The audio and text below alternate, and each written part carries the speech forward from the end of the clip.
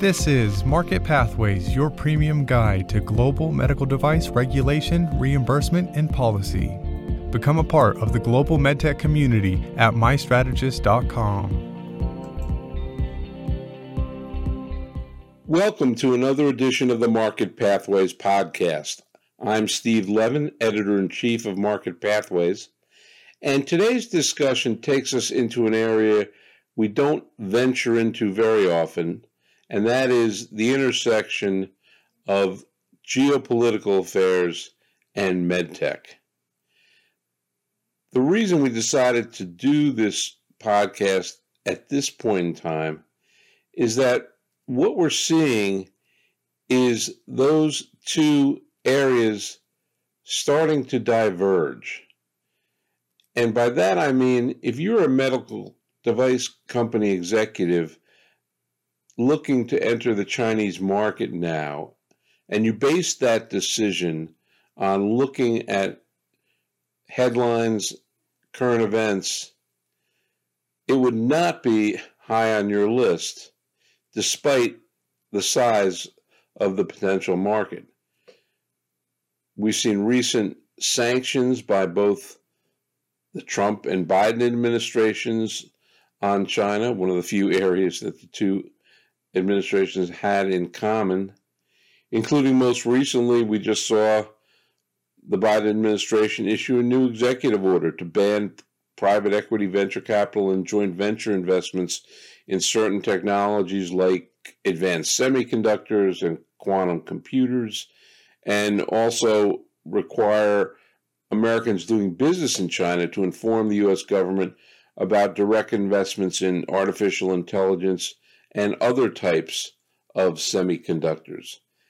And in addition to the volatility that has existed on the economic front, there's also obviously been political and military friction. We've seen cabinet officials like Secretary of State Antony Blinken and Treasury Secretary Janet Yellen traveled to China recently to try to tamp down that volatility. So clearly, if you're a medtech executive looking at the China market, current events might dissuade you from thinking that now is a good time to enter China, despite the size of the market. But what we're going to hear on today's podcast from two experts, one who lives in China and one who has spent a lot of time there before the pandemic and has now resumed travel to China, is that in fact the medtech market and the overall political market are going in opposite directions, and that recent events in China have actually opened up opportunities, particularly for medtech companies that offer innovative technologies that Chinese companies themselves are not able to produce. So we hope you enjoy this discussion with Ari Silverman and Olivier Diaros of Mavi Technologies on the state of the medtech market in China. You know, I think the timing is really good because, I mean, on the one hand, and I don't want to get into politics, but on the one hand, you had Secretary of State Blinken's recent visit to China to try to, I think it's fair to say, de-escalate or to try to at least build some progress as far as improving relations between the U.S. and China. And then, your first trip back to China in how long? I want to say, was it like 3 years at least, right? Wow. And I have to think when did COVID begin? Yeah, I should not count. But it's something like that, if not more. At least 3 years. I think what struck me is I have friendships that I started that are more recent than my last time I was in China, which to me was, because I was telling a friend that, this is my first time in China. My friend's like, I didn't realize you'd ever been there. I was like, oh, wow, that's a long experience. Because I used to go there like I was on a monthly basis. Right. For many years. And again, contrast with Olivier, you having the context of being there throughout this whole process. So I think it's going to be just interesting to, Ari, contrast your recent impressions with Olivier's views, because obviously you all work together, but again, you can have different perspectives. And so kind of let me start out from a big picture perspective, and then Ari, we can get into your kind of more recent, what you saw and what interesting developments you've seen since you were last there. So we go back a couple years, and both the Trump administration to the Biden administration, so we had sanctions, and again, I think it's fair to say that U.S.-China relations have been relatively volatile during that period. But you contrast that, and this has always been striking to me, the Medtech situation has been quite different.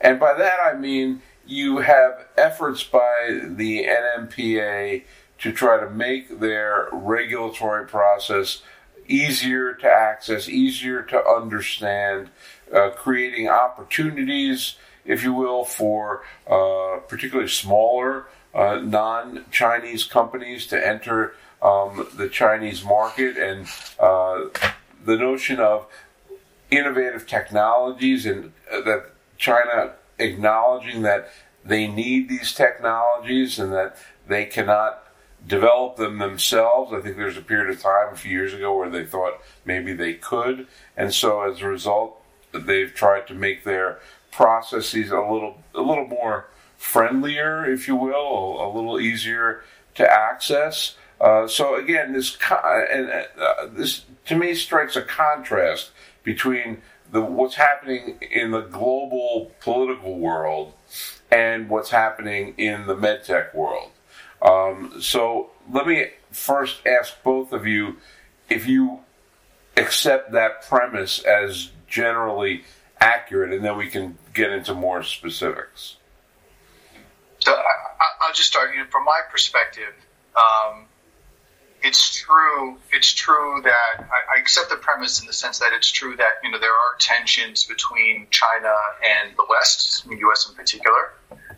Well, at the same time, China has been far more open in medtech and even in healthcare in general. And I think the main reason for that is because of the way things have worked in the past. And what I mean is, in the past, it was always, Chinese innovation, Western innovation to China, and Chinese money outside to, acquire or pay for that innovation. And from a Chinese perspective, healthcare is a social good. It's a very important good in both at the social level, but also at the political level, and keeping the fabric of society together. It's always been important. And so the notion of bringing in innovation to China has always risen as a priority on any 5-year plan, on any speech. And so therefore, despite the tension that exists, the notion that you're bringing innovation, even if it's coming from the West, if you're bringing healthcare innovation into China, you're very much aligned with the government priorities and mandates. You're very much aligned. And that's what they'd like to see. So as long as it's innovation, coming in and raising the quality of care, therefore building up medtech leaders, Chinese domestic medtech leaders, which are focused on more innovation, moving up the value chain, you're very much aligned with the government agenda. And so that's why it may seem like there's a tension, but actually there's no tension. Because in both cases, there is still tension for many topics, but the notion of innovation coming into China for healthcare, there's never been tension. I think, and we can talk about this, but one of the questions in our mind is that flow of, it was only innovation, healthcare innovation coming in. I think that's changing on a couple of different ways, and for a couple of different reasons. We can talk about that. But so the question is, how will that affect? What will be the reception is unclear. But in terms of making and everything you pointed to, like, aligning regulation so that it's easier to bring things into China, I think that will always be welcome, because you'll always be aligned with government agenda. If you can demonstrate that whatever you're doing is raising the quality of healthcare in China, then you're aligned with government agenda. Mm-hmm. And Olivier, is that your perspective as well? Yeah, I support Ari's view. I will talk about the products, the technologies that are no longer innovative, and for all those American, European, Western companies in China that have started a business 10 years ago on something that is becoming mainstream, it's harder. Things have changed. Mm-hmm. Things are changing. There will be, if not already, price cuts. The value-based procurement, VBP, is going to put those players in a very difficult situation. But I'm not, you heard, I'm not questioning what you just say, both of you. Nothing has changed when it comes to innovation. Innovative players from US and anywhere else in the world are really welcome, even more so today. Mm-hmm. Now that the money, there's a lot of government money on the market, as the private fund. Some of them are in difficult situation. The government money is urging us, a cross-border Medtech investment banker, to find more opportunities from abroad. Well, that's a very interesting point, and it gets to something I wanted to raise, so we might as well raise it now, which is that a few years ago, the sense in the U.S. medtech market was that there was a lot of interest among Chinese investors in looking for opportunities outside of China.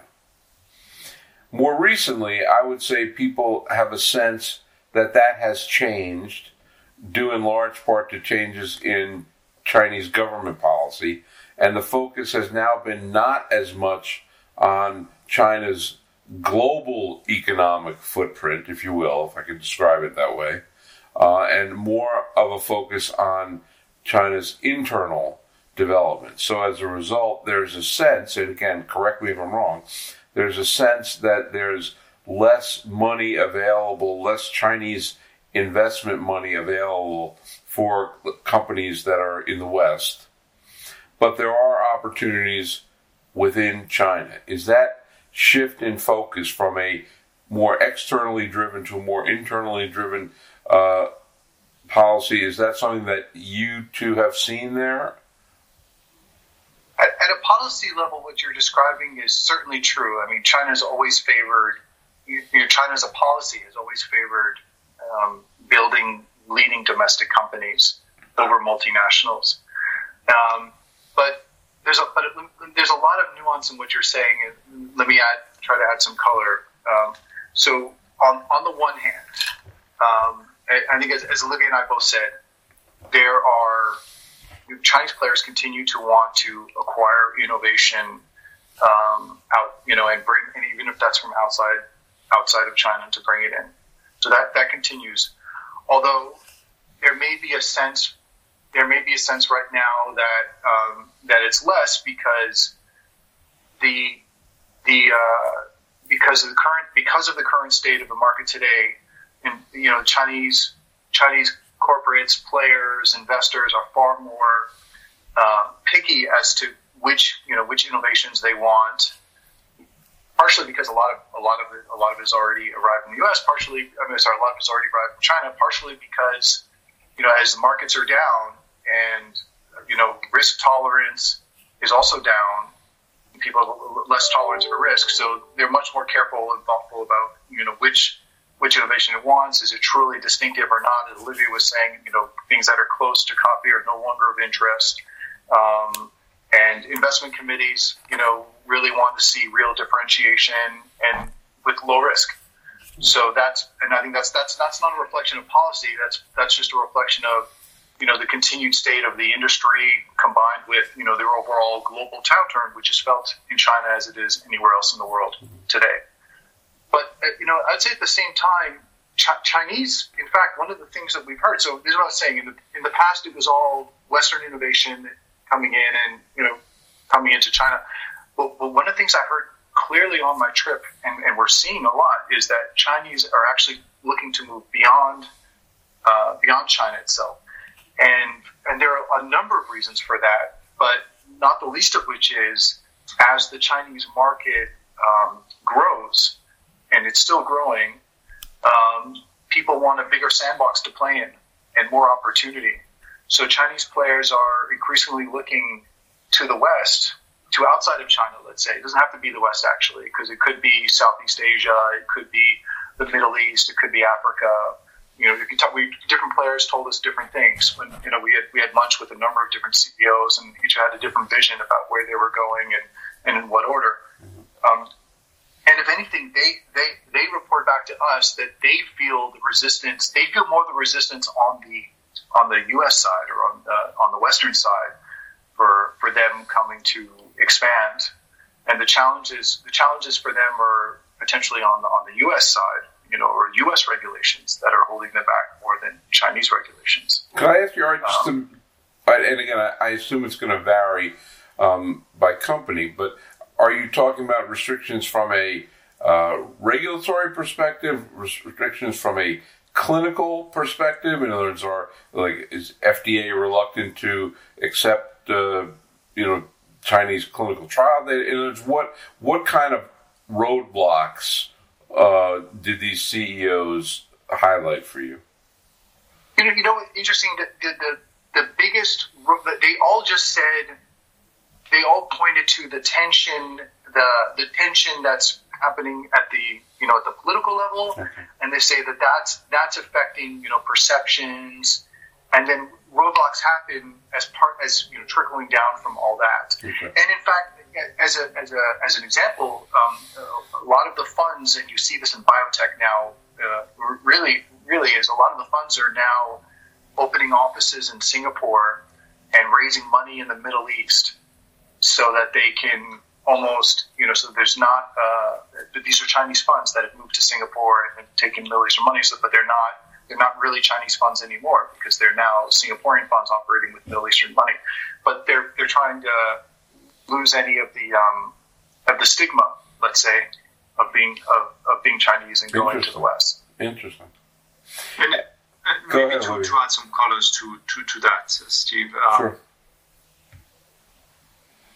There is a change of paradigm right now happening in China. And the way we were looking at China 2 years ago, just last year even, was through the lens of, those players that we know. And remember, the stories were all the same.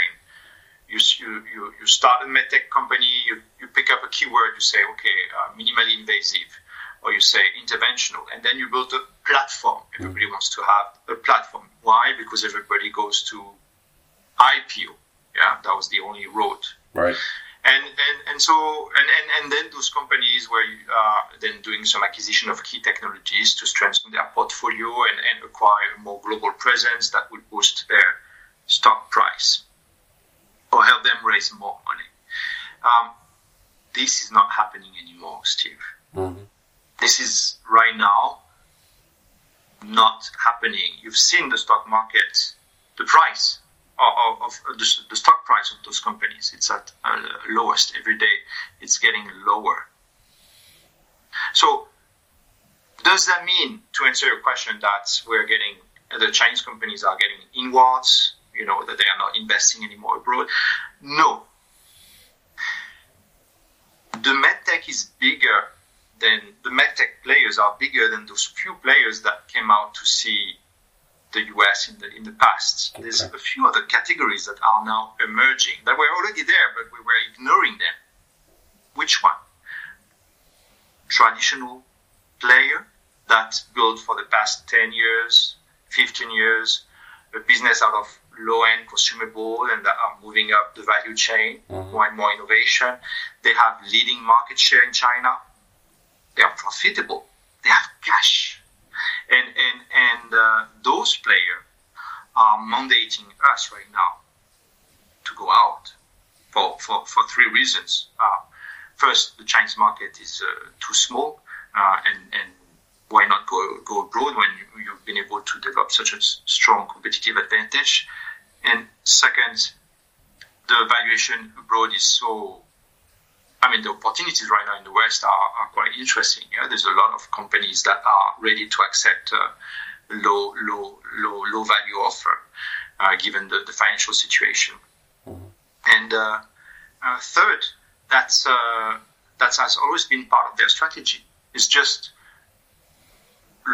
those are just traditional models that scale not as fast as what we've seen. Yeah, those companies that were built in 2019 and in 21 they were a $6 billion valuation or $10 billion.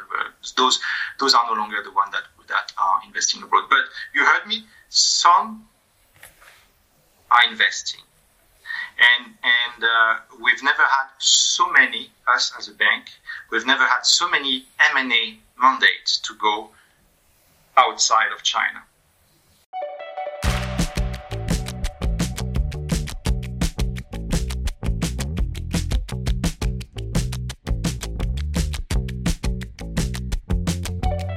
Hey everyone, I'm Joey Brenneman from Offscript Health, and we are excited to introduce you to Offscript Health's latest podcast series called Before We Die, the world's best podcast about the medtech industry. Every day, advances in technology are providing new, less invasive options in healthcare. Many of them are born out of the idea that there has to be a better way. On this show, we will be talking with the rock star innovators and inventors of the medtech industry who felt the same way, which inspired them to create a new device or challenge a way that a procedure was done. And most people don't even know who they are. So download and subscribe to Before We Die, wherever you get your podcasts. You'll get full episodes every Tuesday, and on Thursdays, you'll get our Lab Before Slab mini episodes where Sandy, John, and Craig geek out about the latest happenings in the medtech world. Who would have thought that medical innovation could be so riveting? Hey, have you heard of Market Pathways? Market Pathways provides the most in-depth analysis you'll find of the changes happening in medical device regulation and reimbursement every day. They address the complexity in regulatory affairs and beyond by helping you digest and contextualize technical topics like Medicare and MDR. Visit mystrategist.com/trial today to start your free 5-day trial to Market Pathways. Again, that's mystrategist.com/trial for 5 days of online access. There's another issue that I wanted to raise to see if you had found any changes, either on your trip or Olivier, whether you've seen changes over time, which is, and that is the whole notion of, on the one hand, it seems clear that the traditional way for Western companies that have innovative technologies to access the Chinese market really required a Chinese partner. And we can talk about, and we have in the past, the different forms that can take, whether that is a JV or whether it's a Chinese company. It could take another different forms, but you require a partner. The other, I think, on the flip side of that is, if you have the NMPA trying to be more receptive or open, or lower the barriers, however you want to phrase it, for Western companies with innovative technologies to access China, one of the big burdens has been this need for a Chinese partner. So my question is, have either of you seen any changes taking place that would make it easier for Western companies with innovative technologies that would be attractive in the Chinese market to go this on their own without a Chinese partner, or has that status quo not changed? In other words, would you still advise a company to have a Chinese partner if you have an innovative technology you're looking to introduce to China? And sorry, just to clarify your question before we answer, Sure. When you say company, what size company are we talking about? Yeah, I mean, I'd say I'm really talking about a small to mid-sized company, not really a multinational.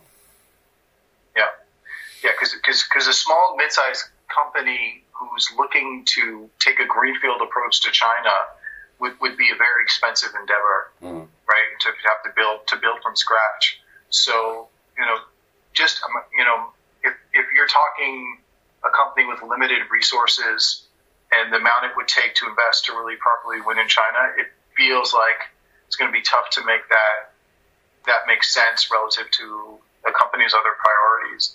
It almost feels like, again, unless you have like deep pockets, you're almost required to work with a partner who has already a footprint and capabilities, because otherwise, just on expense alone, it would be very tough. And then that's just basic level one. But then level two, of course, is what we were saying is locals are highly preferred. And so, I mean, if you have enough to, as Olivier is saying, we're getting mandates from players, but sizable players with who can afford an acquisition, who are exploring buying local players. I think that's a very viable way to go, because you're buying the whole structure, you're buying capabilities, you're buying footprint.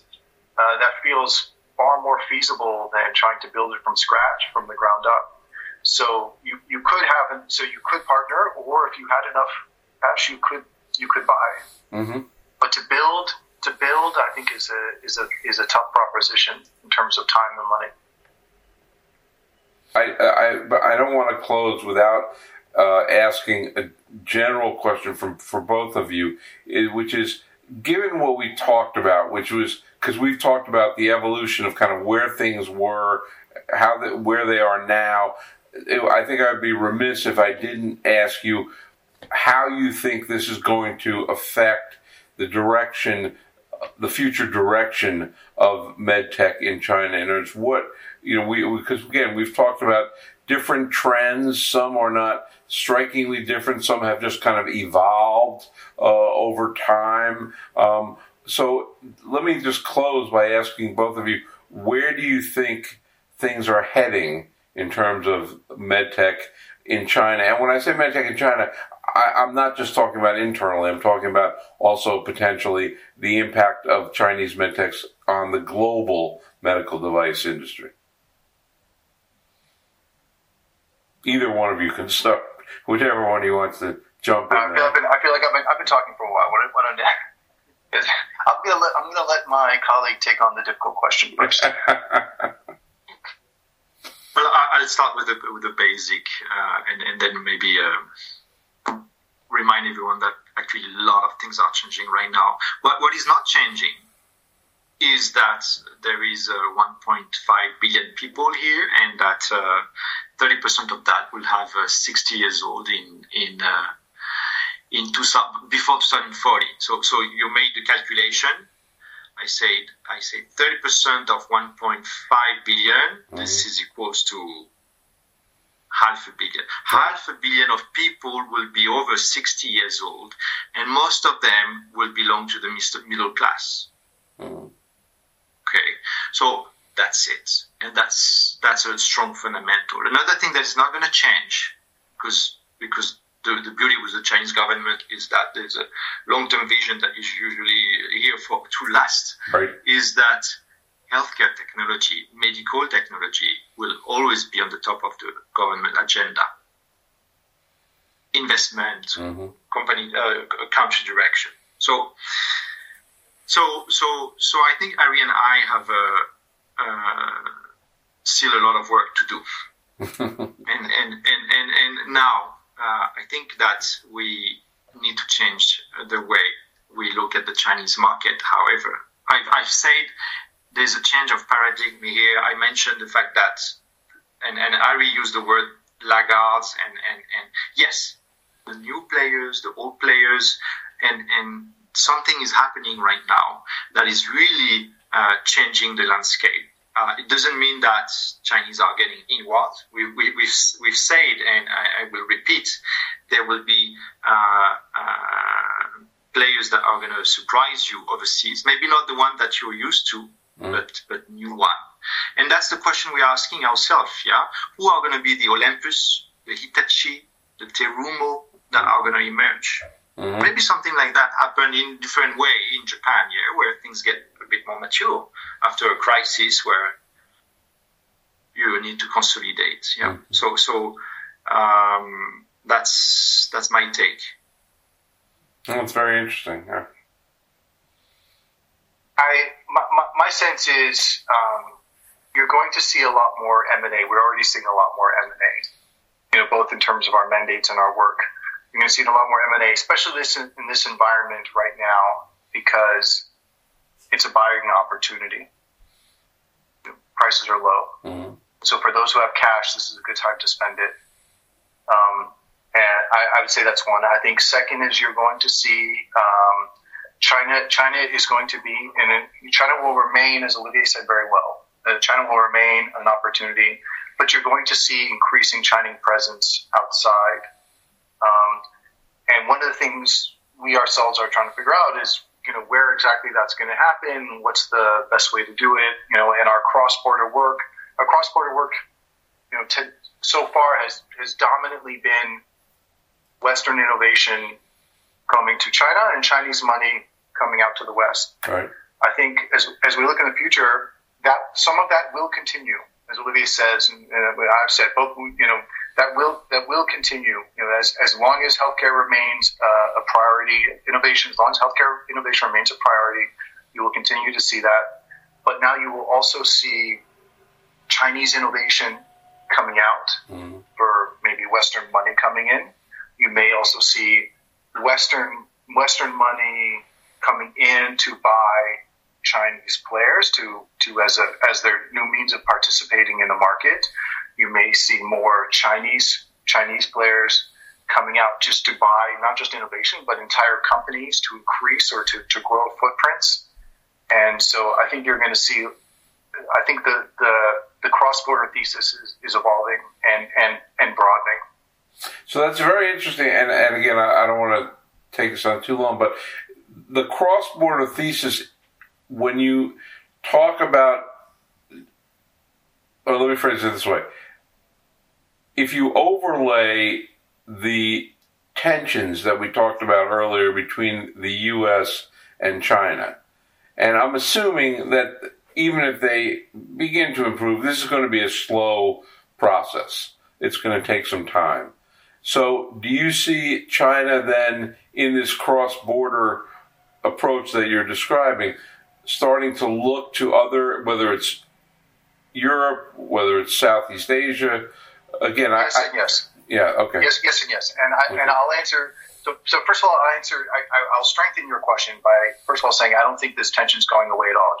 You see two global leaders, and that's just the reality. Right. China and the U.S. are strong global leaders, and no matter who's the president, Trump was a little bit, stronger in some sense on China, but now Biden, but it doesn't matter. Whoever the next president is, there's going to be tension. Mm-hmm. You've got two global economic powers, vying on the global stage.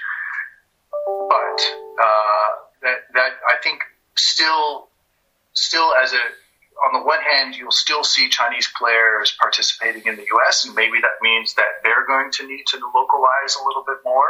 Just how Western players are trying to localize more in China. Mm-hmm. You might see them going to localize more. I've already given you the example of the Singapore readjustment, and then and so we're seeing different tactics. So you're going to see that. But you're also going to see that it's not just about, maybe it's more about Europe, maybe it's more about Southeast Asia first.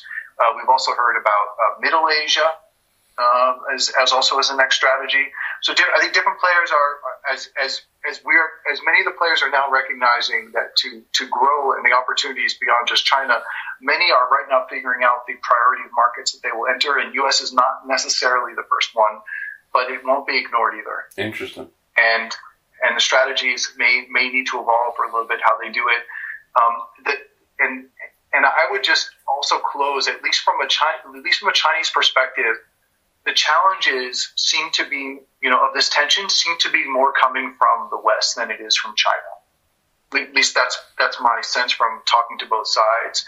In other words, while Western innovation is welcome in China, although it is tough to compete if you're not a local, but certainly, in terms of bringing in Western innovation, that will continue not to be a problem. And, and therefore doing deals for Western innovation will not be a problem. But I think maybe from the U.S. side, which frankly we don't know as well, but we do hear that the concerns of the tension seems to maybe more coming from the U.S., and I think that's going to force the Chinese to evolve in how they go about doing this. Interesting. We hope you enjoyed this discussion on the current state of the medtech market in China. For a more in-depth version of this interview, take a look at the July-August issue of Market Pathways. And thanks again for listening to the podcast. We hope you enjoyed that episode. Your support is valuable and makes us better. Please remember to leave a review and rate Market Pathways on Apple Podcasts or wherever you happen to listen.